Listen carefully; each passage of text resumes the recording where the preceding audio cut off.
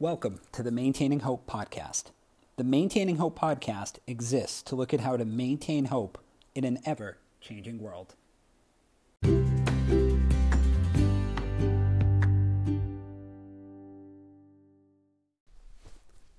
Hi everyone, and welcome to episode 10 of the Maintaining Hope podcast. I'm your host, Bryan, and as always, I'm thrilled that you've decided to join us as we look at how to maintain hope in an ever-changing world. This podcast is being released on December 11th, 2020, meaning that we are 2 weeks away from Christmas. I hope you're excited. I hope you're enjoying this season. I hope that this is a season where you're able to really connect with people and enjoy the Advent season, how it's meant to be enjoyed. Now, with us being 2 weeks away from Christmas, I want to shift the focus of the podcast this week and next week to focus on talking about things involving Christmas. So I will release one more podcast episode on December 17th, and then I'm actually going to step away until January 15th, when I'll be back with new episodes each Friday. This week on the podcast, I'm really excited to welcome my friend Liz Khale to the show. Liz is a faith-based counselor based out of Calgary, Alberta, and we just had a great conversation that I'm really excited to share with you, where we talk about things like, how do we have an emotionally kind and healthy Christmas? How do we do New Year's well? Just in light of 2020, because we know that 2020 has not been an easy year. But I hope that this conversation with Liz is something that encourages you and gives you hope. Without further ado, here's my conversation with my friend, Liz Khale. I'm really excited to welcome my friend Liz Khale to the podcast this week. Liz, it's great to see you. How are you doing? Bryan, it's actually really good to see your face. I don't mind phone conversations and all that during COVID. I really like seeing people, even though they're 10 hours ahead of us. So good to see you. I'm doing pretty good today. Like pretty good. Yeah. Awesome. Great. Liz, tell us a little bit about yourself. Yeah, so I have been currently living in Calgary, Alberta. Have been here for the last 17 years, which is crazy. I moved here when Canadian Bible College in Regina made the move to Alberta. And so I moved to Calgary because I was a student and graduated back in 2007 from a church ministries background. So a little bit about myself too is, I was a pastor at a church, an Alliance church, for 7 years and worked in that same church for 9 years, and then resigned from there back in 2016. And then between then and now, I have since completed my master's of counseling. So I'm currently a counseling therapist with a private practice here in Calgary. Awesome. Yeah. So Liz, when you look at the word hope from a biblical standpoint, what's that mean to you? What's that look like? It's interesting, Bryan, when you sent that question to me, I had a fairly long answer to give to you today with scripture and verse and very full answer. And this morning I woke up and I didn't feel settled in that answer. And it wasn't necessarily because it was bad theology or anything like that, but I really sensed that God was speaking to me and saying, Liz, is this really what you want to communicate? I said, no. So for me, the really short to the point answer for me is biblical hope it's in the name of Jesus. And why Jesus specifically is my response to what is biblical hope is because I found I grew up with this idea that hope is so just future oriented. There was such a high emphasis on the future oriented nature of it. One day Jesus is going to come back. Yes, that is true. I do believe in the second coming of Christ. One day COVID is going to be gone, right? Hallelujah when that happens. Amen. And so there's this, right? So there's this whole idea that it's all about tomorrow. That's what I grew up with anyways. And so I think what that did is it helped me to remove myself in my present.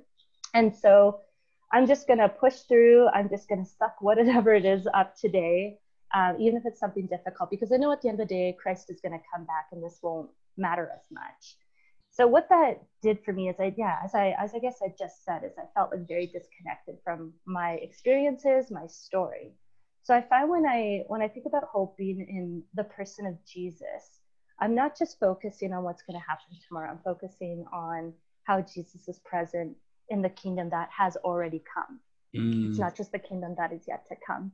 And you asked me if I had a verse that I was clinging to. I'll be very honest. I haven't had one verse that I've gone to over and over. It's been depending on where I've been at in this whole COVID 2020 journey. For an example, the very beginning, one that was important to me because it became important to me after I left pastoral ministry, was from Luke that said Jesus would often remove himself from the crowds and go to the lonely places to pray. And I found that verse so meaningful, especially when the restrictions were as they were back in March and April, and as they are now in Alberta, which are getting quite strict. So I found this whole idea of being physically separated from people, and not always by our choice, of course, was this invitation to follow in the footsteps of Jesus, who did remove himself and went to those lonely places. And I think loneliness is something many people can relate to these days. But one verse that I will say has become a fairly grounding verse for me is actually in Luke chapter 12.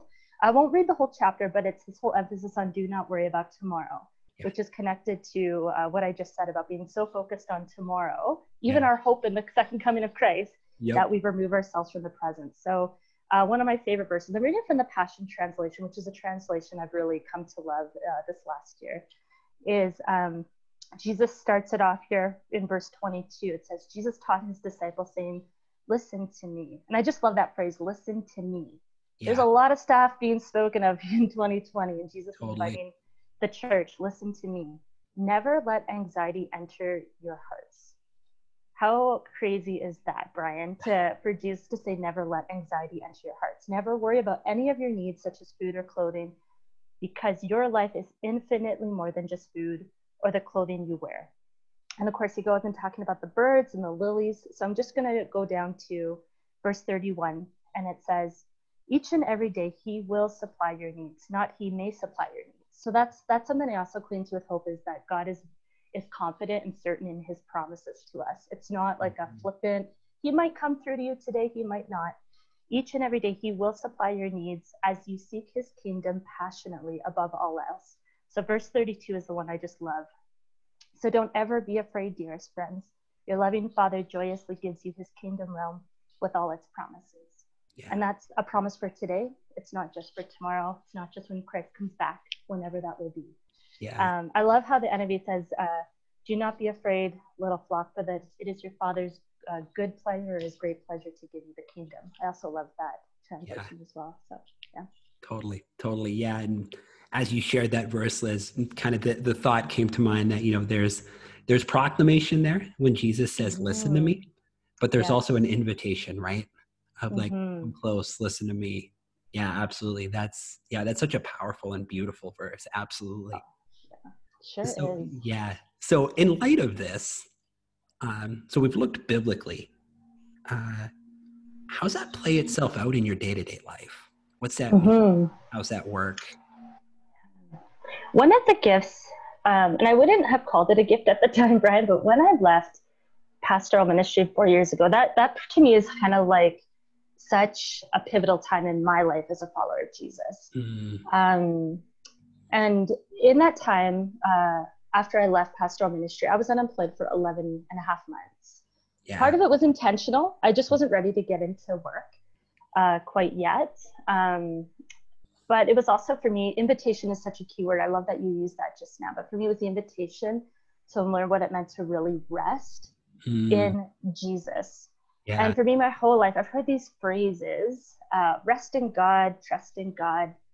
And yes, it is the good phrases to use, but I don't know if I'd fully encounter what it was to be in like an intimate relationship with Jesus. Most of my life, it's a very long, convoluted story, but to sum it up, most of my life, I would say, has been very much founded on a driven performance side of Christianity.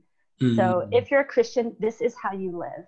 If you mess up, you're not really a Christian or not a good enough Christian. And so a lot of the onus was on me to do what I could to not mess up, because that could influence other people. So as a pastor, most of my relationship with God, I think, was based on, I need to be in the word so that it can bless another person.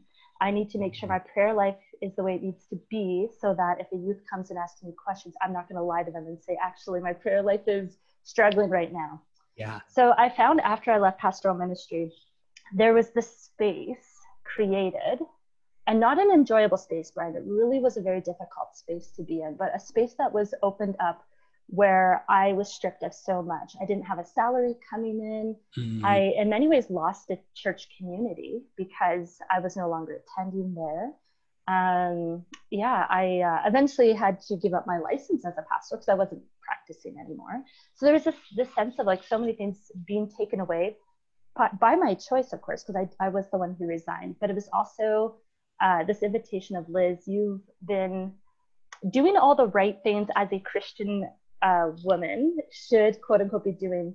But what has been missing is this actual deep encounter with the presence of Jesus in my spirit. And so when I think about, it's, and I'll go a little bit more into that when we get into the practices portion, but I think in the end, if I could sum it up, it became this invitation to be raw and to be real with my emotions. The emotional piece has been such a confusing message over the years, I think, in the church, because our emotions can be flighty. They're not always grounded in truth. I might be feeling something that's true to me, but it's not necessarily grounded in a truth. So if I'm feeling anxious one day, is it true that God has abandoned me? And that's why I'm anxious. No, it's not true that God has abandoned me, but perhaps my anxiety is coming because I'm focusing so much on the fact that I'm not employed right now, back in when I was like life after pastoral ministry. And so for me, it became this invitation where God said, I actually want you to pay attention to what's going on in your current reality, rather than pushing through because you need to present yourself, because there's all these expectations put on you because you're a licensed worker, right? So it was this invitation to breathe. Man, a lot of invitations, but that's probably the best way I can sum it up. So yeah. Yeah, and it almost kind of sounds like you were in this place of almost kind of dissonance between, okay, what am I doing as a Christian?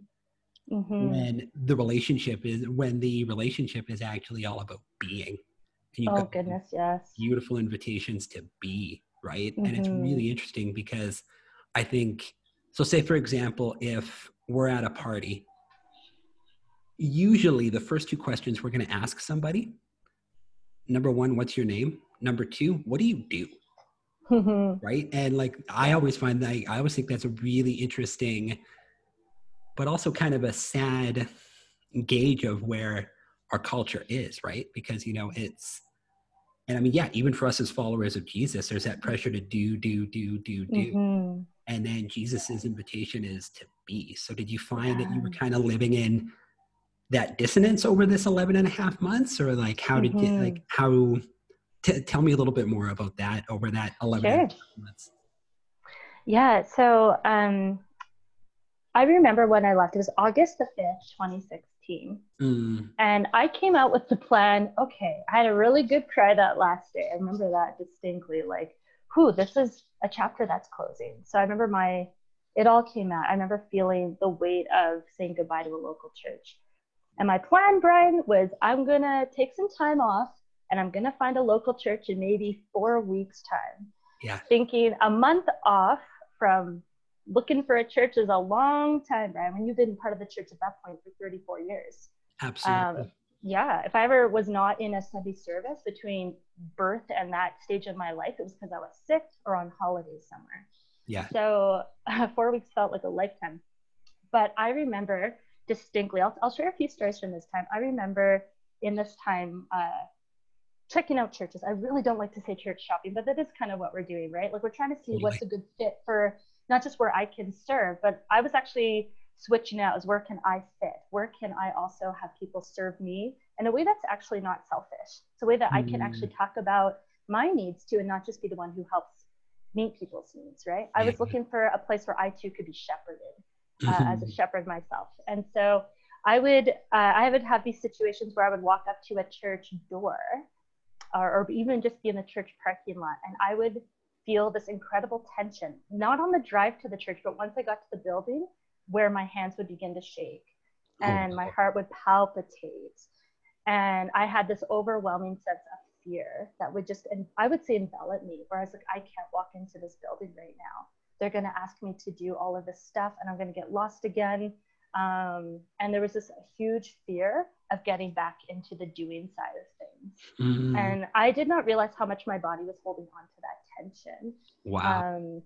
At that point, I hadn't done a lot of the hard work. But I was going about, this is what you do. You wake up, you spend time with Jesus. Sundays, you're in a church building somewhere, right? And so for me, I still had that as part of my rhythms, even a month after leaving the church. And so wanted to keep doing the right, dutiful thing, but my body wasn't ready for it. And neither was my heart. And so there was that dissonance of feeling like there's something wrong with me, Bryan. Like there's something wrong with me and my faith, that I am not strong enough to go back into the church. And it's not that I felt like the church as this whole had wounded me. It was just, I had all of these things I had never dealt with in a healthy way. Yeah. That was still all contained in my body, in my spirit.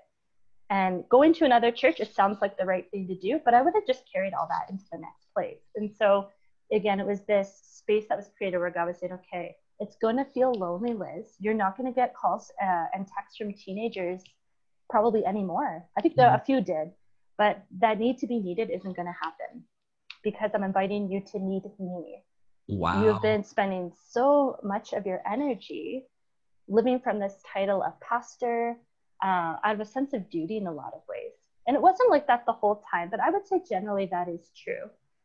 That I was performing out of this blend to love people. I genuinely love the church, but it came more from, I need to do all of these things to love them well. And there was such a huge dissonance, is a great word, disconnect from the core of who I was. And so one way that God got my attention was actually just before I left. And I had gone through a fairly strong season of burnout, shocking, and for many different reasons. And I remember I went to the wonderful Fairhaven Retreat Center in BC that I think many pastors have become familiar with. Yeah. And I was there for like 5 days. And Bryan, that was brutal. Like I took a month off in 2014. It was so brutal to take a month off, because I felt I'm not doing what I'm supposed to be doing. I'm failing the youth and my leaders and the parents. And I'm another statistic. There was a lot of shame with that, with the burnout journey. I felt like another statistic. But I went there, and this was about 3 weeks into my burnout leave. And I had this really strong sense about 4 days in, after I'd allowed myself to eat well, to exercise, to rest, to do some spiritual direction. It was the first time I ever did spiritual direction. It was on the last night I was there. I remember looking out over the town of Vernon, which is where Fairhaven is located. And it's so hard to describe it, because it was such a long time ago, but it's like, I knew I was going to go back to Calgary, and that was starting to fill me with some dread. It's like, Liz, it's not going to be long before you're going back to work. And I remember thinking, I'm not ready. I'm not cleaned up enough. Maybe is the way I can describe that. I'm not ready. Okay. But God, that very last night I was in Vernon, met with me. It's like this weird, it's a weird way to describe it, but it's almost like God wasn't no longer just in my heart, like that good childhood theology. It's like he suddenly was physically sitting beside me. As we were both looking out over. So it was, me, I see that as like God's showing me, I'm not just this concept, Liz. I'm not just this idea. Wow. I am the presence that you've been looking for in your life. But I've been too caught up in right thinking and right living that you've been missing me. And God in his relationship with me is not harsh. He's actually been very gentle.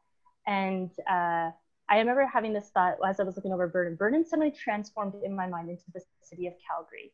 And he says, Liz, you're going to go back with some of those same titles. You're still going to be a pastor. You're still going to be a sister, a friend, all of these roles that you have. But the one title that I want you to hold on to, no matter where I lead you in life, is to be my daughter. Wow. Because that is the title that's going to ground you. That's the title that's going to breathe life into all of the other roles you get to have.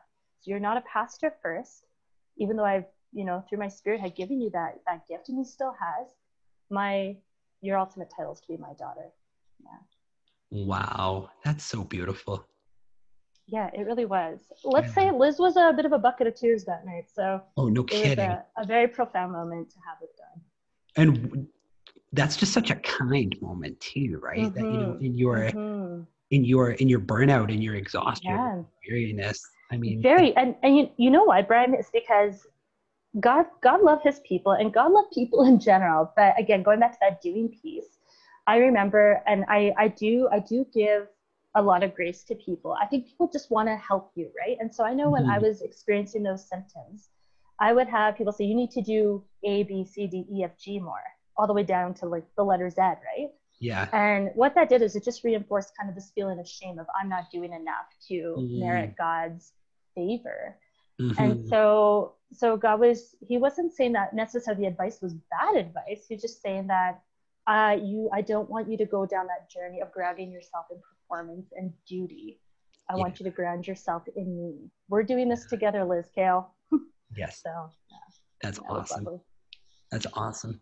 So Liz, as someone who has spent, I think, a huge part of their life in giving ministries or in a giving Hmm. role, from your time as a pastor to now counseling, how are you maintaining your hope daily, weekly, monthly, quarterly? And what are some of those practices that are working the best for you Mm. in this season? That's a great question. Great question, Brian. I've actually really appreciated listening to your other podcasts too. And Oh, it's like, thank oh, you. that's such a good idea to the person who was speaking. So my one of them is spiritual direction. So I have a spiritual director I see once a month, and many people would know her. She's very well known in the Alliance. But she and I actually began our journey 4 years ago. She was going to be my ordination mentor, as I was going to go through the ordination process with my denomination. But because Hmm. I resigned, that got shelved. And naturally, organically, our relationship turned from uh, ordination mentor mentee to the spiritual director directee relationship. And for me, that has been so pivotal because even though I'm a counseling therapist, I have found personally for me and for my soul care, seeing a spiritual director has helped me pay attention to my soul, Yeah. which not a lot of counselors are adept at doing, I will say. So I found she has been such a gift in my life because I did not grow up in a culture, both in my family and in the churches I've known, where listening was exemplified well. And I Mm, don't just mean like you listening to me right now. That's part of what I mean. But I mean that whole idea of me listening to the thoughts in my head, yeah. maybe the thoughts that I've given authority over to the enemy. Um, that whole idea of where am I grounding myself? She's helped me to pay attention to what's happening in my body. Like Liz, I've noticed you seem a little tense. Where are you feeling that right now? Oh, Because to me, wow. the body was so disconnected, right? Like I grew up in a culture where you cover your body for modesty and don't have sex until you're getting married. So there was a lot more of that negative messaging about the body. So Totally. I will say most of my life I'm pretty disconnected from my bodily experience. So that's been a huge gift for me too.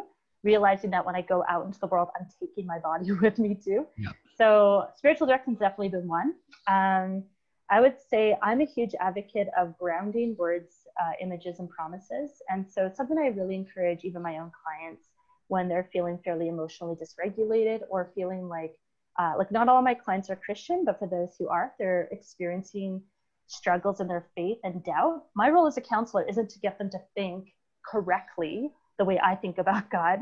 Yeah. It's help them to pay attention to their own story. And one way I do that is to invite them to find a grounding word. So here's an example. It's actually something good I think all of us would do well to do is I do a lot of work on the idea of God concepts, which Mm, means that I might ask you, Brian, if you were a client of mine and you've given me that permission to talk about faith and Christianity, is okay, so over the years, how would you describe your idea of who God is? And for some, they're like, oh, God is my comfort, Liz. When I'm feeling sad, I go to the lap of Jesus, and that is where I find my comfort.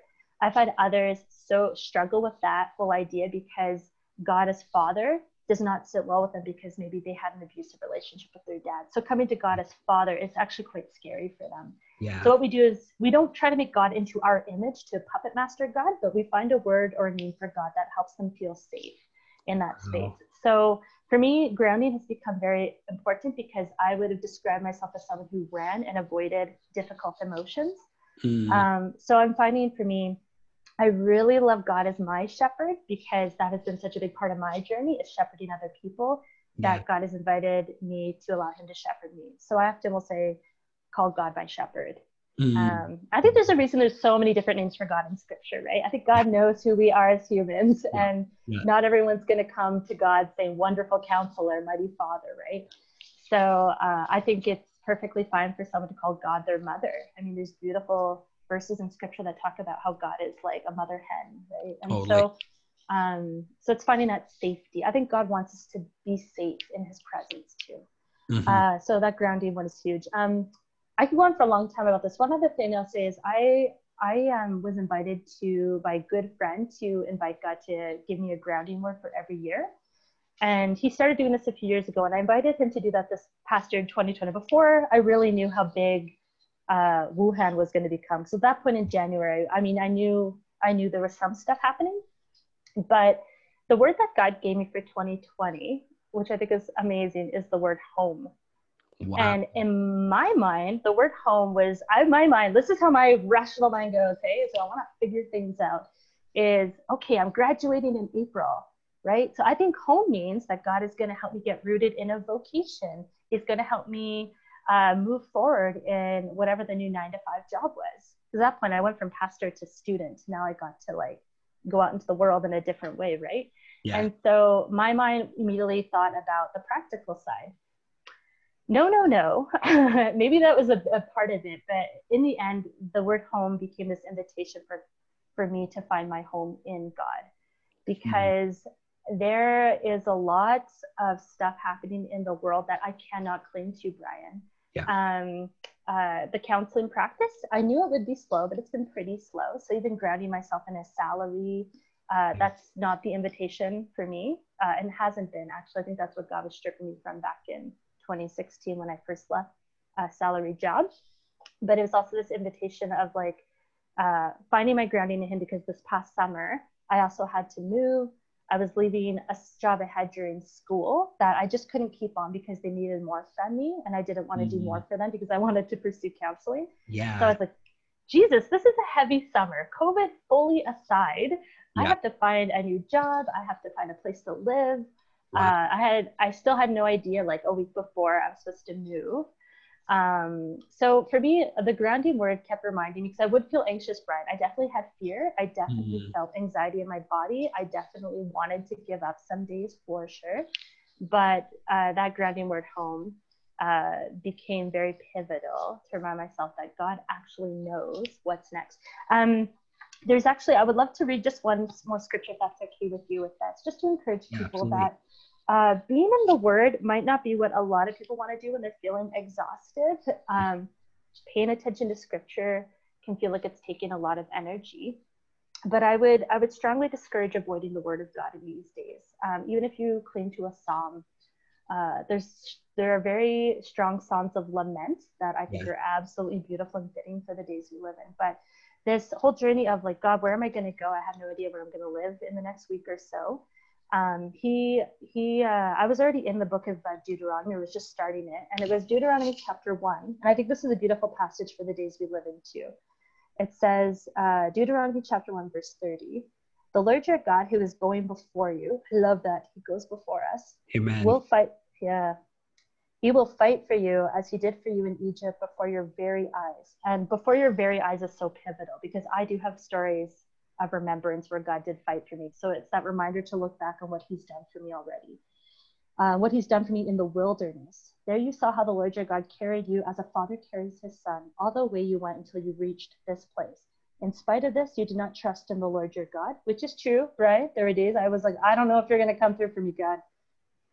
In spite of this, you did not trust in the Lord your God, who went ahead of you on your journey in fire by night and in a cloud of day by day, to search out places for you to camp and to show you the way you should go.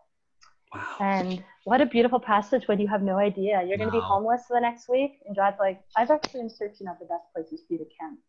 And I'm not living outside. You can see me through Zoom. I am living in a place. So thank you, Jesus, for your provision. But I really appreciated that. And the last practice, there's many practices, but one of the practices is journaling. I've been doing that since I was a young girl. And actually, it's pretty interesting. this passage I read in Deuteronomy, I really sense God. I actually, it's just something I had an idea in my own spirit, but in my own mind, but I actually do believe it was God inviting me to do this, was to read past journal entries where I was in a place of huge, like, I have no idea what's next. Yeah. So 2016 key one, because I had no idea what was coming after church. The other was 2009. At that point, I actually hadn't started my journey as a full-time pastor and had applied for many jobs, but doors weren't opening. And so God directed me to January 4th, 2009. So this is well over 11 years ago. Wow. And I was reading some verses, and guess which passage it was? It was Deuteronomy chapter 1, verses 30 to 33. Wow. And so it was just that, like, Liz, I provided for you 11 years ago. Yeah. And I met you where you were. I'm doing the same thing again, right? I was faithful then, I'll be faithful now. So journaling, I would call my stones of remembrance. Like those memorials the Israelites put up to remember that God was faithful then, he'll be faithful now. So absolutely. Well, even in that verse too, it specifically talks about your journey. And how cool is that God brought you back 11 years in your journey to remember what he had done. And I just finished reading a book from John Eldredge called Get Your Life Back, and he talks about the spiritual practice of remembrance, and it's beautiful. Yeah, it's absolutely beautiful. Yeah, that's awesome. Now, Liz, 2020, we're all dealing with this elephant in the room called COVID-19, and it's a big elephant. It's a giant. This elephant keeps getting bigger and bigger. Like, I don't know what we're feeding this elephant, but it gets right. Yeah. But how's COVID-19 impacting your hope? And then how are you seeing it impact your clients? Like, what are you seeing in your clients in terms of impacted hope, hurting hope, bruised hope? Tell us a little bit about that. I'll start with my clients. It's actually quite fascinating. So a number of my clients have a diagnosis of generalized anxiety disorder. Some of them are on medication for it.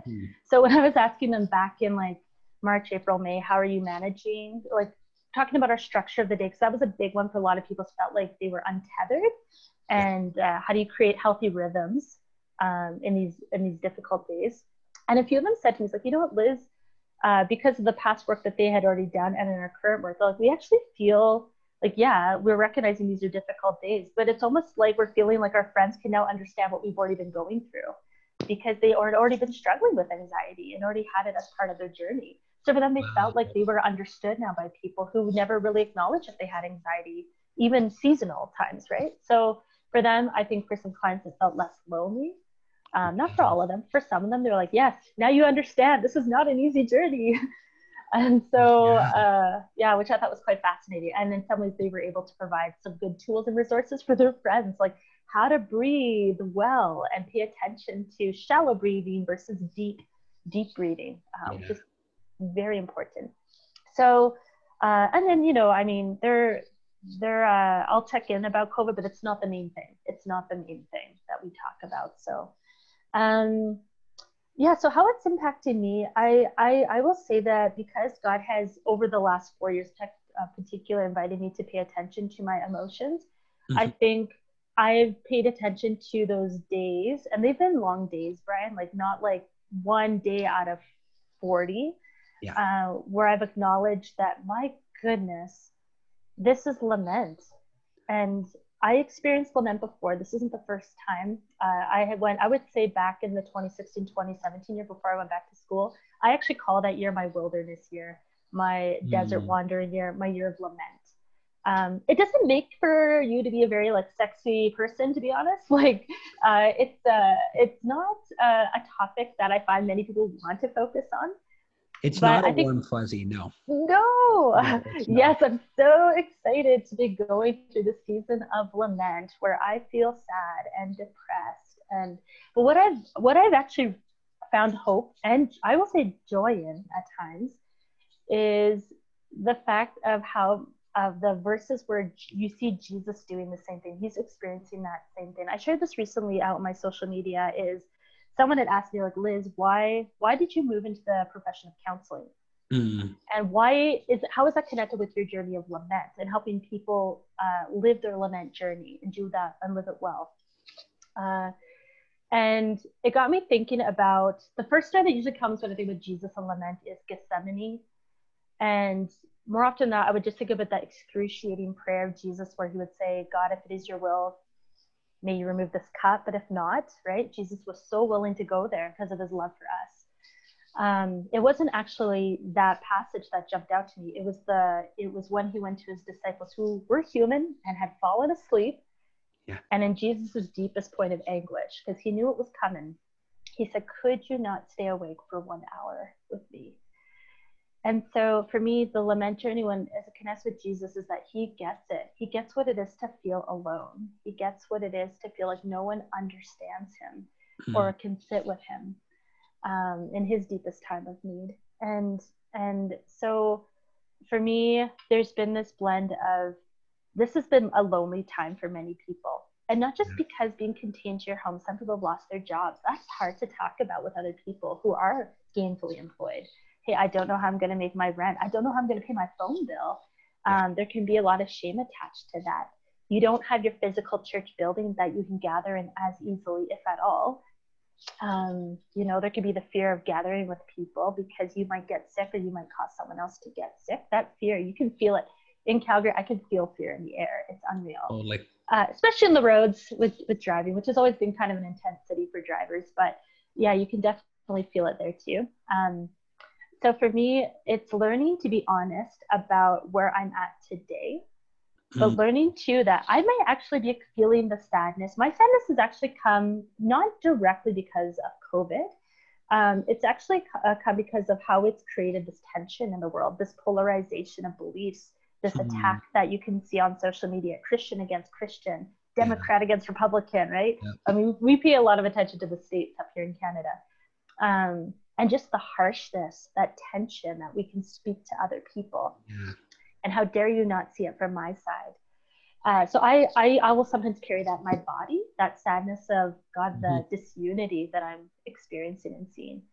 But what I want to say though is that even though I might feel sad, even though I might feel disappointed, whatever it is, my truth is not grounded alone in my feelings. It's grounded in the truth that God has not abandoned the world, that he is showing up. And one of my former bosses, who the job I left in the summer, she's not a Christian. She said to me that she finds COVID is actually a compassionate virus, which no one I know has said that. And what she meant by that is that I've never seen such a generosity of spirit.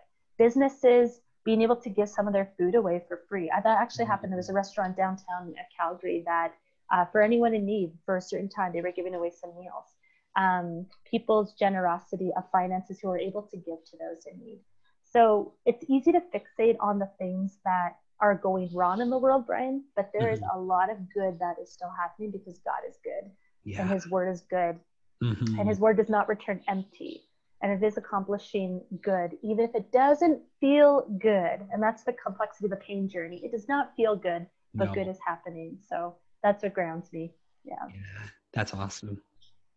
So Liz, as we sit and have this conversation, it's early December in 2020.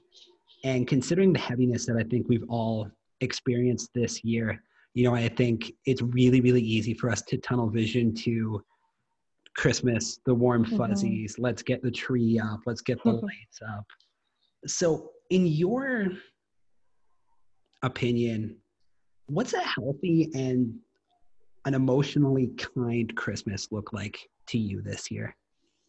Right. I have to say, when you sent that question, I was like, oh, I really like that you said emotionally kind. Man, do we need kindness in our world?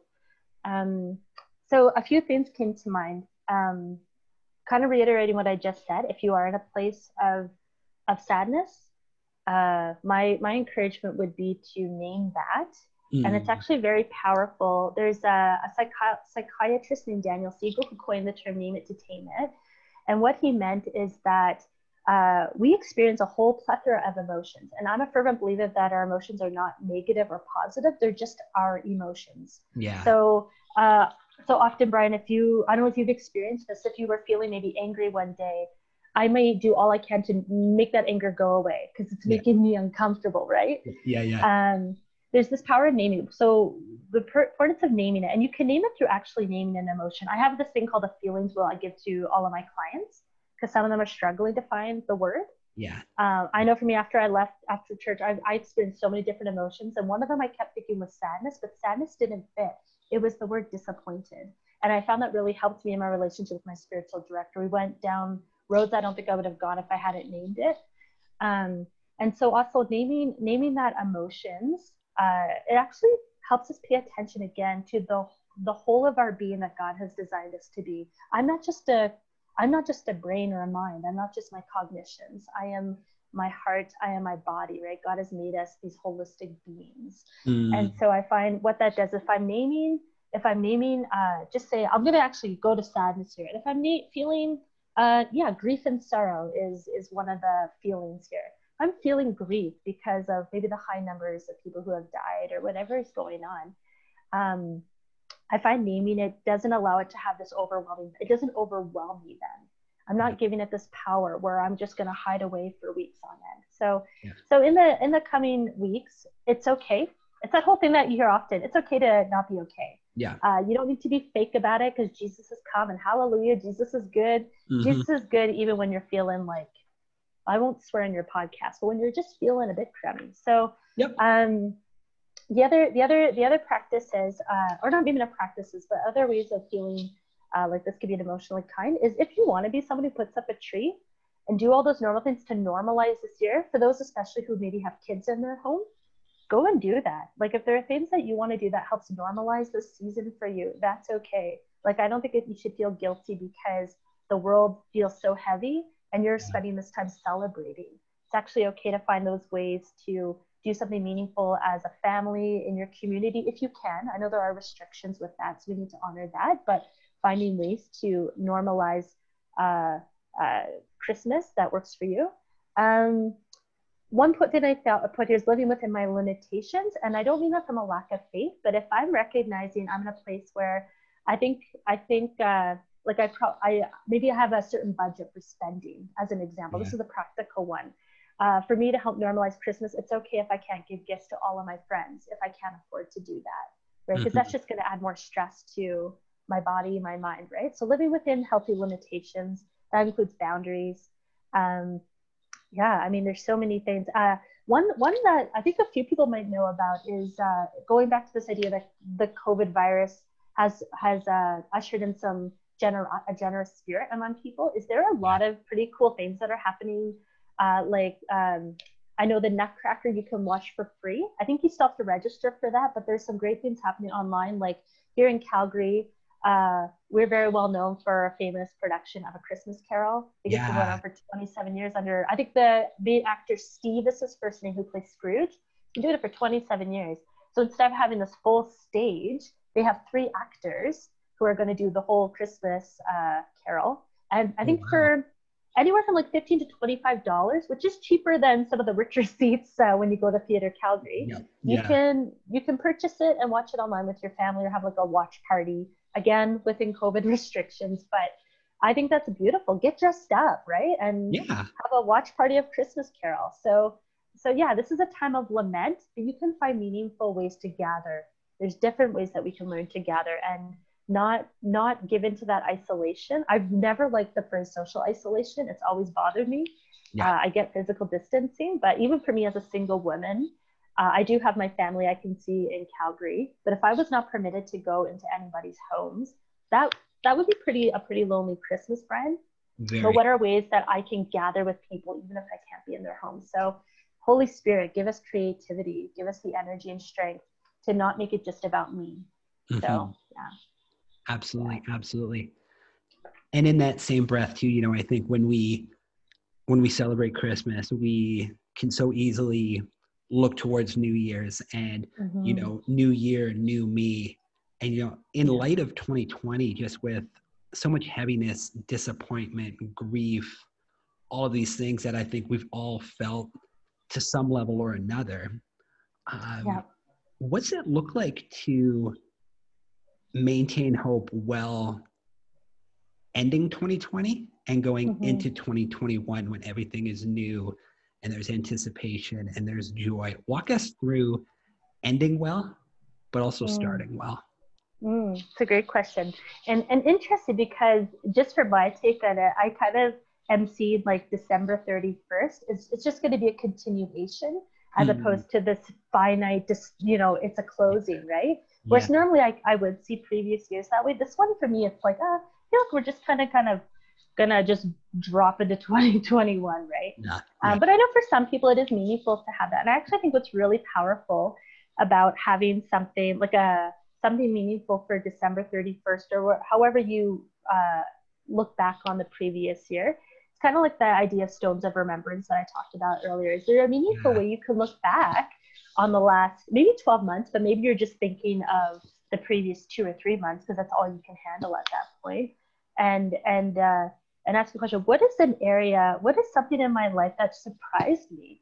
Maybe Mm, there is something in me, Bryan, that I was like, I did not know I was capable of doing that. And for some people, it's doing something like baking. Like a lot of people were very big into baking and yeah. doing sourdough, right? It Yeah. might sound super simplistic, but I think even naming something that you did for the first time is so powerful. Some people got more into exercising, right? Just remembering that in spite of everything that happened this year, you are still here, Yeah. that you are still facing December 31st. So thank God for taking you through this.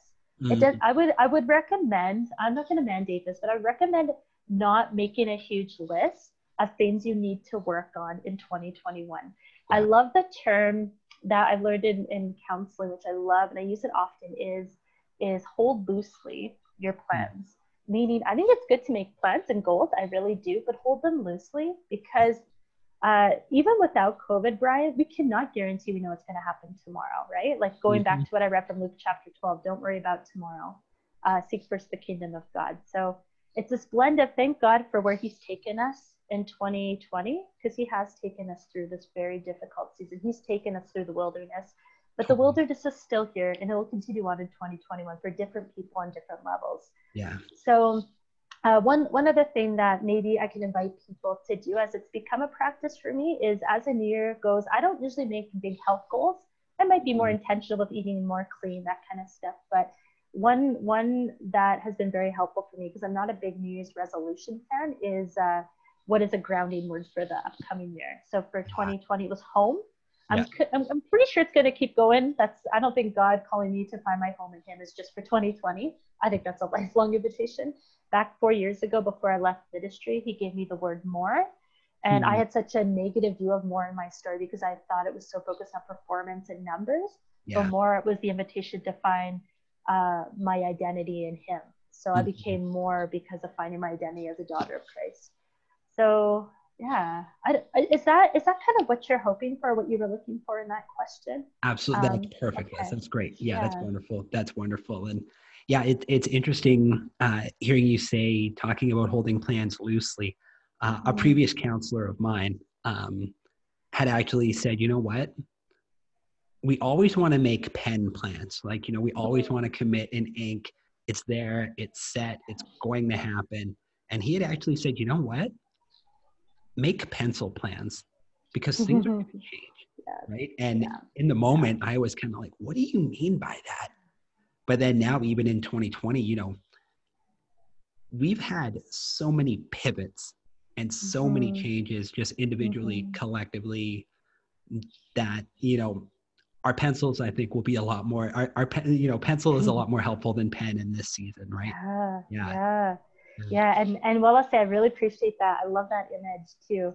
Is the verse that was coming to mind is that whole idea of how I might have this plan or this idea, and I love that. I think it's so great that we can still dream about our Mhm. futures. I think that's another example of hope. Um, but as I hold that plan loosely, trust that God, in his kindness, his vast resources, his vast goodness, he is goodness, will have something richer Yeah. and so much more than I can ever ask, hope, or imagine. So I think that's such a beautiful reminder too, is that in holding my plans loosely and trusting that God actually is either going to direct me to move into that dream or he's going to actually make it into something that I could not have anticipated today. Yeah. So yeah, Yeah. Absolutely. it's a partnership with God. Totally. It's Mm-hmm. all about union. Yeah, 100%. Absolutely. Absolutely. Uh, Liz, what are you reading or listening to these days that's just been really helpful and really beneficial for you in your hope journey? Yeah. I don't just read the Bible. Um, I love to read. I will be fully honest with you. I don't know if some of you guys can relate to this. I find I'm reading very slowly these days. Like I Yeah. might be able to read 4 or 5 pages, like, oh, I'm done. Yeah. But one that I actually stumbled upon from a worship pastor that he recommended this. One of my favorite pastors is Jason Upton. He recommended a book called 40 Days with the Holy Spirit by Jack Levison. Oh, wow. I'm actually not huge into devotionals, but I really appreciate this one because it actually was introduced to me through his Instagram page, I think like a couple weeks before Lent began. And it is a beautiful, beautiful book, Brian. I actually would love to close with one of the prayers, if that's okay, Absolutely. from this.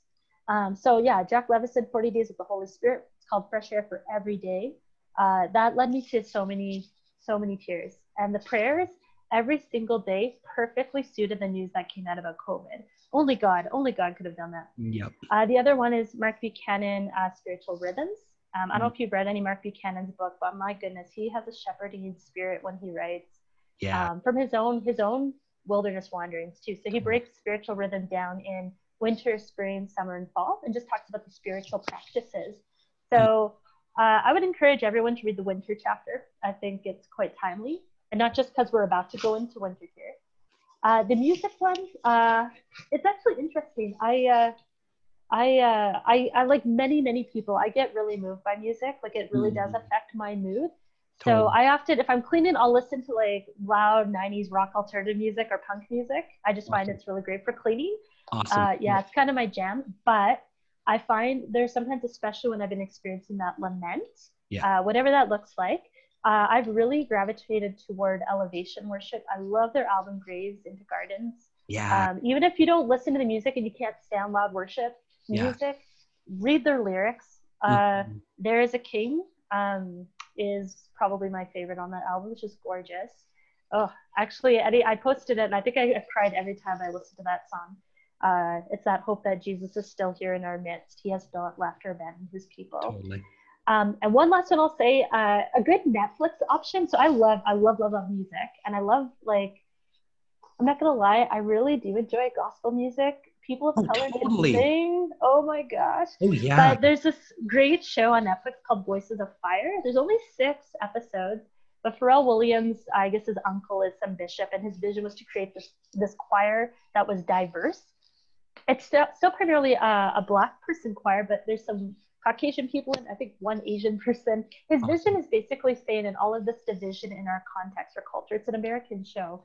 His vision was to create the best choir in the world, I think is what his thought was, but for it to be more diverse, to bring people together.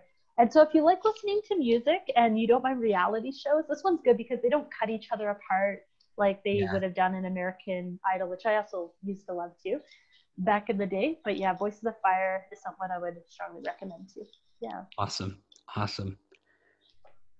So Liz, if someone is sitting with you over a cup of coffee, what's the one piece of advice you would give them in maintaining their own hope? Advice. This one's always a wrestle for me, Brian. Because it would definitely depend on the person. But I think the word that just came to mind was the word breathe. And breath is not just about my deep breathing and paying attention to my body. It reminds me I'm present, I'm alive. It reminds me, this is something I think of, especially when I'm sitting with difficult people, is I'm made in the image of God. I have breath in my body. And it helps me to look at people who are very difficult to sit with, and the difficult people I'm seeing in our world right now who are, so much vitriol and anger out there. Is everyone on this planet is made in the image of God. The other point with breath, breathing, is it's the invitation of Holy Spirit, come and speak through my disconnect, my very busy mind. My mind can be very busy, Brian. So I think that's why, if I was to give advice, breathe. Yeah, that's wonderful. That's so powerful. Now, Liz, if any of our listeners want to follow along with you on social media, what would be the best way for them to do that? Well, I mean, it's so funny because one of my least favorite things is marketing, which is probably not great for a small business. But I mean, my name I have for my personal account is Liz Aileen, Liz period Aileen. And the counseling one is Liz Khale. Spell my last name Kahle period counseling. So those are two. I also have a website, lizkhalecounseling.ca. Yeah, so those are some ways, and some of these things that I mentioned I've posted on there too, especially my personal one. I don't do that as much in my counseling one. But yeah, I focus more on things like God concepts, spiritual abuse and trauma, and in my personal one, it's often what I've learned from my own wilderness desert wandering journey. Totally. And with that to say, Bryan, because I don't want to forget to do this, may I read one last prayer from 40 Days with the Holy Spirit before you close us off? Yeah, absolutely. I was going to say, okay? I was going to say, Liz, because you mentioned that you wanted to read that, and yes, please. And if there's anything else you want to share before or after that, please do. I want to make sure that you've got that window and that space. Because this has been so good. This has been so good. Yeah, it's been good sitting with you, Bryan. It's really good to reconnect with people I went to Bible school with. That feels like a lifetime ago. It does, definitely. Yeah, so great. Love we're seeing God is leading his people. Yes, again, this is like one excerpt from 40 Days with the Holy Spirit by Jack Levinson. So he always opens up just each day with a very short, like a passage of scripture, very short write-up, which I appreciate. And then he ends with what he calls just breathe. And it's like breath prayers, which I've loved. So he does this one from day 9 called, I think he just calls this praying or something like that. So it closes off here. Holy Spirit, I dangle my toes in a pool of piety. There's not much risk there. It's still light, joyful, and tranquil. Take me deeper into the dark desert nights, desolate days, and despair. Take me to the far side of grief, of silence, of disquiet, where I'll collapse into the goodness of God. Amen. Amen. That prayer I really love because I think that's been the journey for many people this year is grief, silence. Where are you, Jesus? Where are you, Spirit? Disquiet. Very much a disquiet of the spirit and of the mind these days. And so the last thing I would say is you might feel you're alone. You might feel like you have no idea what's going on. That's okay. There is someone who does. And I'm not saying that to be trite. Like, just trust God and your life will be fine. He never promised our lives would be pain-free. Not once did Jesus ever promise that. But he promised his presence. He would promise that he would be the one to sustain us. And so my invitation would be to let go of this need to control, let go of this need to have it figured out or to rationalize why all these things are happening, let go of the need to call COVID a hoax or not, or to get down on people for wearing masks or not, and invite the Spirit of God to speak his truth, not just the quote unquote truth you're seeing in the news or reading on Facebook.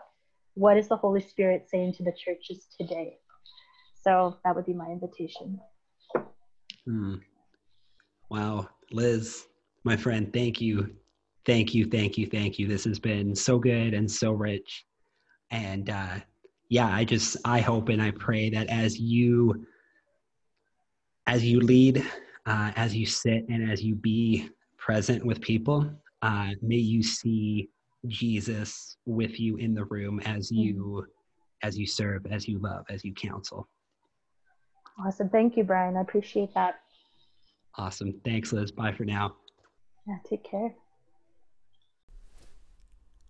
I hope that conversation was helpful and encouraging to you in this Christmas season. One of the many things that stood out to me from that conversation was Liz's simple prayer and declaration of, Holy Spirit, give us creativity. I loved that. And the reason why I loved that is this Christmas is going to be unlike anything we've ever experienced before. But God's Spirit is still on the move, and he still wants to move. So I hope that you are able to find creative and wonderful ways to celebrate the coming Christmas season.